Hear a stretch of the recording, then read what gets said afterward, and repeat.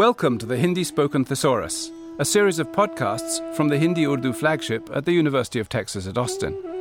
I'm your host, Rupert Snell, and I'll be talking about Hindi words and expressions with Hindi speaker Neha Ladha. Now we're talking about words for wisdom and cleverness. होशियार, समझदार, बुद्धिमान, तेज, चतुर, विद्वान, ज्ञानी, प्रतिभाशाली, विवेकी, चालाक, चालू. अंग्रेजी में एक शब्द है क्लेवर. अगर हम क्लेवरनेस के बारे में बात करेंगे तो हिंदी में मान लीजिए अगर हम शब्दकोश में देखें तो बहुत सारे शब्द मिलेंगे, जैसे बुद्धिमान, होशियार, समझदार वगैरह. इन शब्दों के अलग अलग अर्थ क्या हैं? अक्सर हम क्लेवर के संदर्भ में काफ़ी शब्द देखते हैं. हालांकि इन सब शब्दों का जिनका आपने अभी जिक्र किया, ये सब एग्जैक्टली क्लेवरनेस नहीं दर्शाते हैं. तो जैसे कि हम होशियार शब्द जब लेते हैं तो उसका अर्थ ज़्यादा निकलता है स्मार्ट. तो होशियार शब्द का प्रयोग कई परिस्थितियों में हो सकता है. जब हम पढ़ाई के बारे में बात करते हैं तो हम बोल सकते हैं कि रामू पढ़ाई में बहुत होशियार है. तो उसमें स्मार्टनेस एजुकेशन के मामले में यहाँ पर सामने आ रही है. वरना हम किसी परिस्थिति में किसी को सचेत रहने को बोलना चाहते हैं तो हम उस व्यक्ति को बोलते हैं कि होशियार रहना या फिर होशियारी रखना. जैसे इसका कोई उदाहरण? जैसे कि मैं हो सकता है रात को 9 बजे घर अकेले आ रही हूँ. हाँ. तो मेरी माँ कहेगी बेटा होशियार रहना, अभी अंधेरा हो गया है, कुछ भी हो सकता है. ठीक है.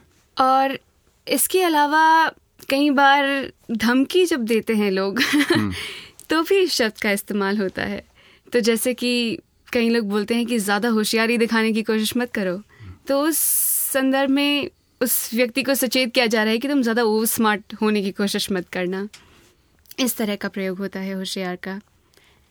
इसके अलावा हम देखते हैं कि जब क्लेवर की बात आती है तो समझदार शब्द का भी अक्सर प्रयोग होता है. मगर समझदार शब्द को जब हम देखें तो यह शब्द समझ से आया है. तो समझदार व्यक्ति वो व्यक्ति होता है who has a good understanding, who has a sort of common sense about things.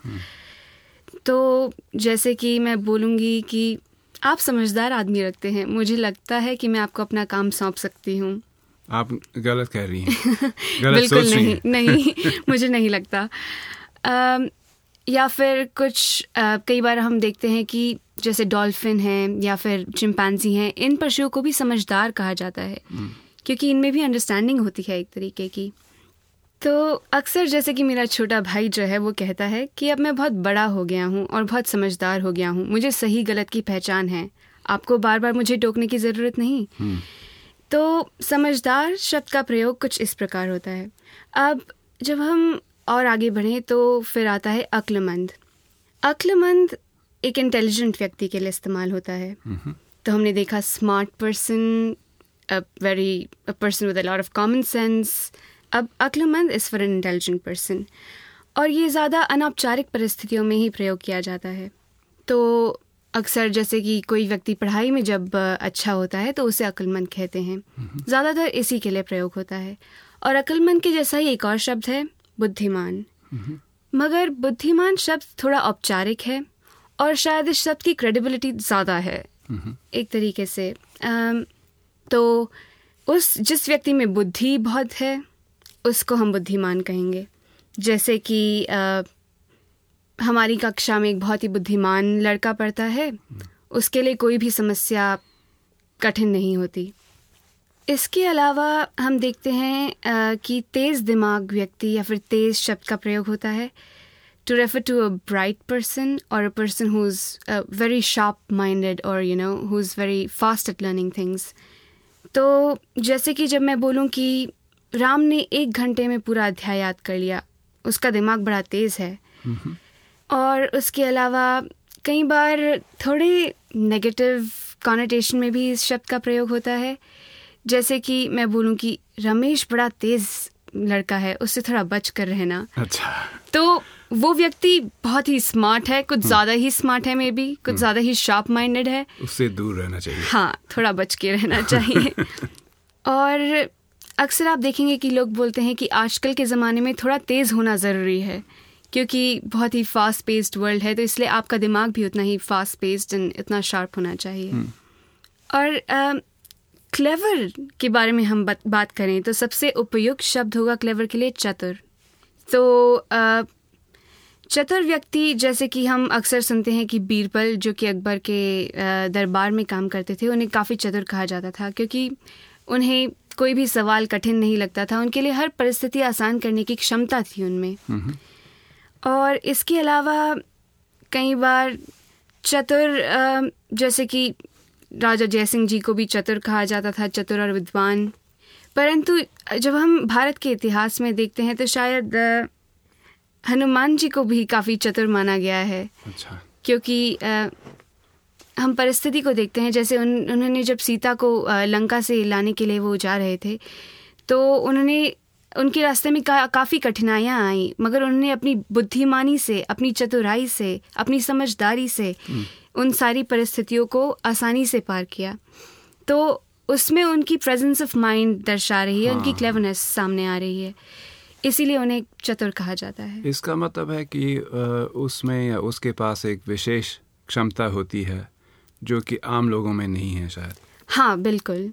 और वो special ability is more in presence of mind, being able to easily come to a conclusion when you look at a particular situation. और आपने एक क्षमता शब्द का इस्तेमाल किया था कुछ समय पहले, तो उसका अर्थ होता है कैपेसिटी या क्या कहेंगी? क्षमता का अर्थ शायद कैपेबिलिटी ज़्यादा होता है। क्षमता दर्शाता है किसी व्यक्ति की कुछ कर दिखाने की एबिलिटी को। तो जैसे कि आप में हिंदी स्टूडेंट्स को बदलने की काफ़ी क्षमता है या होनी चाहिए, नहीं है। क्या हम कह सकते हैं कि उस लड़के में वो क्षमता नहीं है कि वो इस तरह का काम करे? बोल सकते हैं, हाँ। ठीक नहीं लगता आपको? नहीं, ठीक है एकदम तो वाक्य। कोई और उदाहरण दीजिएगा क्षमता का। मुझ में दुनिया को बदलने की क्षमता है, ऐसा मुझे विश्वास है। मुझे भी ऐसा कोई व्यक्ति बोल सकता है। अच्छा।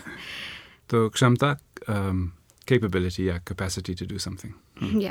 अगर हमको किसी बड़े विद्वान आदमी की तारीफ करनी हो तो उनके बारे में क्या कहेंगे कि वे बुद्धिमान हैं?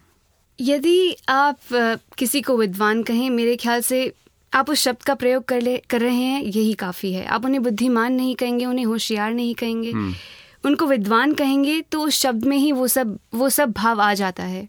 विद्वान या फिर आप ज्ञानी बोल सकते हैं उन्हें, यदि उन्हें काफ़ी नॉलेज है तो। इन दो शब्दों का प्रयोग ही काफ़ी होगा। और प्रतिभा किस चीज़ को कहते हैं? Pratibha refers to brilliance. तो जैसे कि रीटा एक उभरती हुई प्रतिभा है, यानी कि उसमें काफ़ी ब्रिलियंस है, उसमें काफ़ी कैपेबिलिटी है, क्षमता है कुछ कर दिखाने की। और अक्सर हम बोलते हैं प्रतिभाशाली। तो जैसे कि हमने रीटा की बात की, तो रीटा बहुत ही प्रतिभाशाली छात्रा है, ये हम बोल सकते हैं। एक और शब्द है विवेक या विवेकी। विवेकी आदमी कौन है? विवेकी आदमी वो जिसमें विवेक हाँ। यानी कि वो व्यक्ति जिसमें एबिलिटी हो to distinguish between right and wrong, और may be just to kind of discriminate between things. तो अक्सर हम देखते हैं कि जो विद्वान होता है या जो ज्ञानी पुरुष होता है, उसमें विवेक होता है, क्योंकि उसने इतनी पढ़ाई की है, उसने इतना ज्ञान अर्जित किया है कि उसमें क्या सही है क्या गलत, ये उसमें नापने की क्षमता आ गई है। तो आप में जैसे विवेक है सही और गलत को पहचानने का। हाँ। आपने चतुर शब्द का उदाहरण दिया था और शायद चालाक का भी उदाहरण दे चुकी हैं। नहीं। तो चालाक शब्द का क्या मतलब है? चालाक इस शब्द का अर्थ कनिंग होता है, यानी कि जैसे चतुर हमने देखा कि पॉजिटिव उसका इस्तेमाल होता है, वैसे ही चालाक शब्द का थोड़ा नेगेटिव कॉनोटेशन होता है। तो जब आप किसी को चालाक बोलते हैं तो आप बताना चाह रहे हैं कि वो बंदा बहुत ही मैनिपुलेटिव है, बहुत ही कनिंग है, और शायद किसी दूसरे व्यक्ति को ठेस पहुंचाने में उससे कुछ परेशानी ना हो। अच्छा। तो अक्सर जैसे जब हम पंचतंत्र की कहानियाँ पढ़ते हैं तो चालाक लोमड़ी का किस्सा सामने आता है। और जैसे कई नेताओं को लोग चालाक मानते हैं क्योंकि वो जनता की फिक्र नहीं करते, केवल अपने स्वार्थ के लिए पैसा अर्जित करते हैं, तो उन्हें भी आप चालाक कहेंगे। मगर चतुर नेता भी हो सकते हैं, ऐसे नेता जो काफ़ी क्लेवर हों और जनता की सहायता करना चाहते हैं और उसमें अपने दिमाग का भी प्रयोग कर रहे हों। तो ये फ़र्क हुआ इन दो शब्दों में। और चालू शब्द एक तरीके का स्लैंग वर्ड है चालाक के लिए ही। तो अक्सर आप देखेंगे कि लोग एक दूसरे को चालू बोलते हैं आम भाषा में, कि जैसे कि तुमने मेरा सारा पैसा ऐंठ लिया, तुम तो बड़े चालू निकले।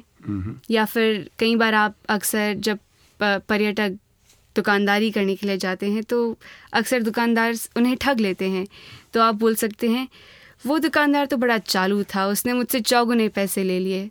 कुछ इस तरह बोल सकते हैं। The Hindi Spoken Thesaurus is produced by the Texas Language Technology Center, working with the Hindi Urdu flagship team. You can download PDFs of glossaries for these podcasts from the Hindi Urdu flagship website.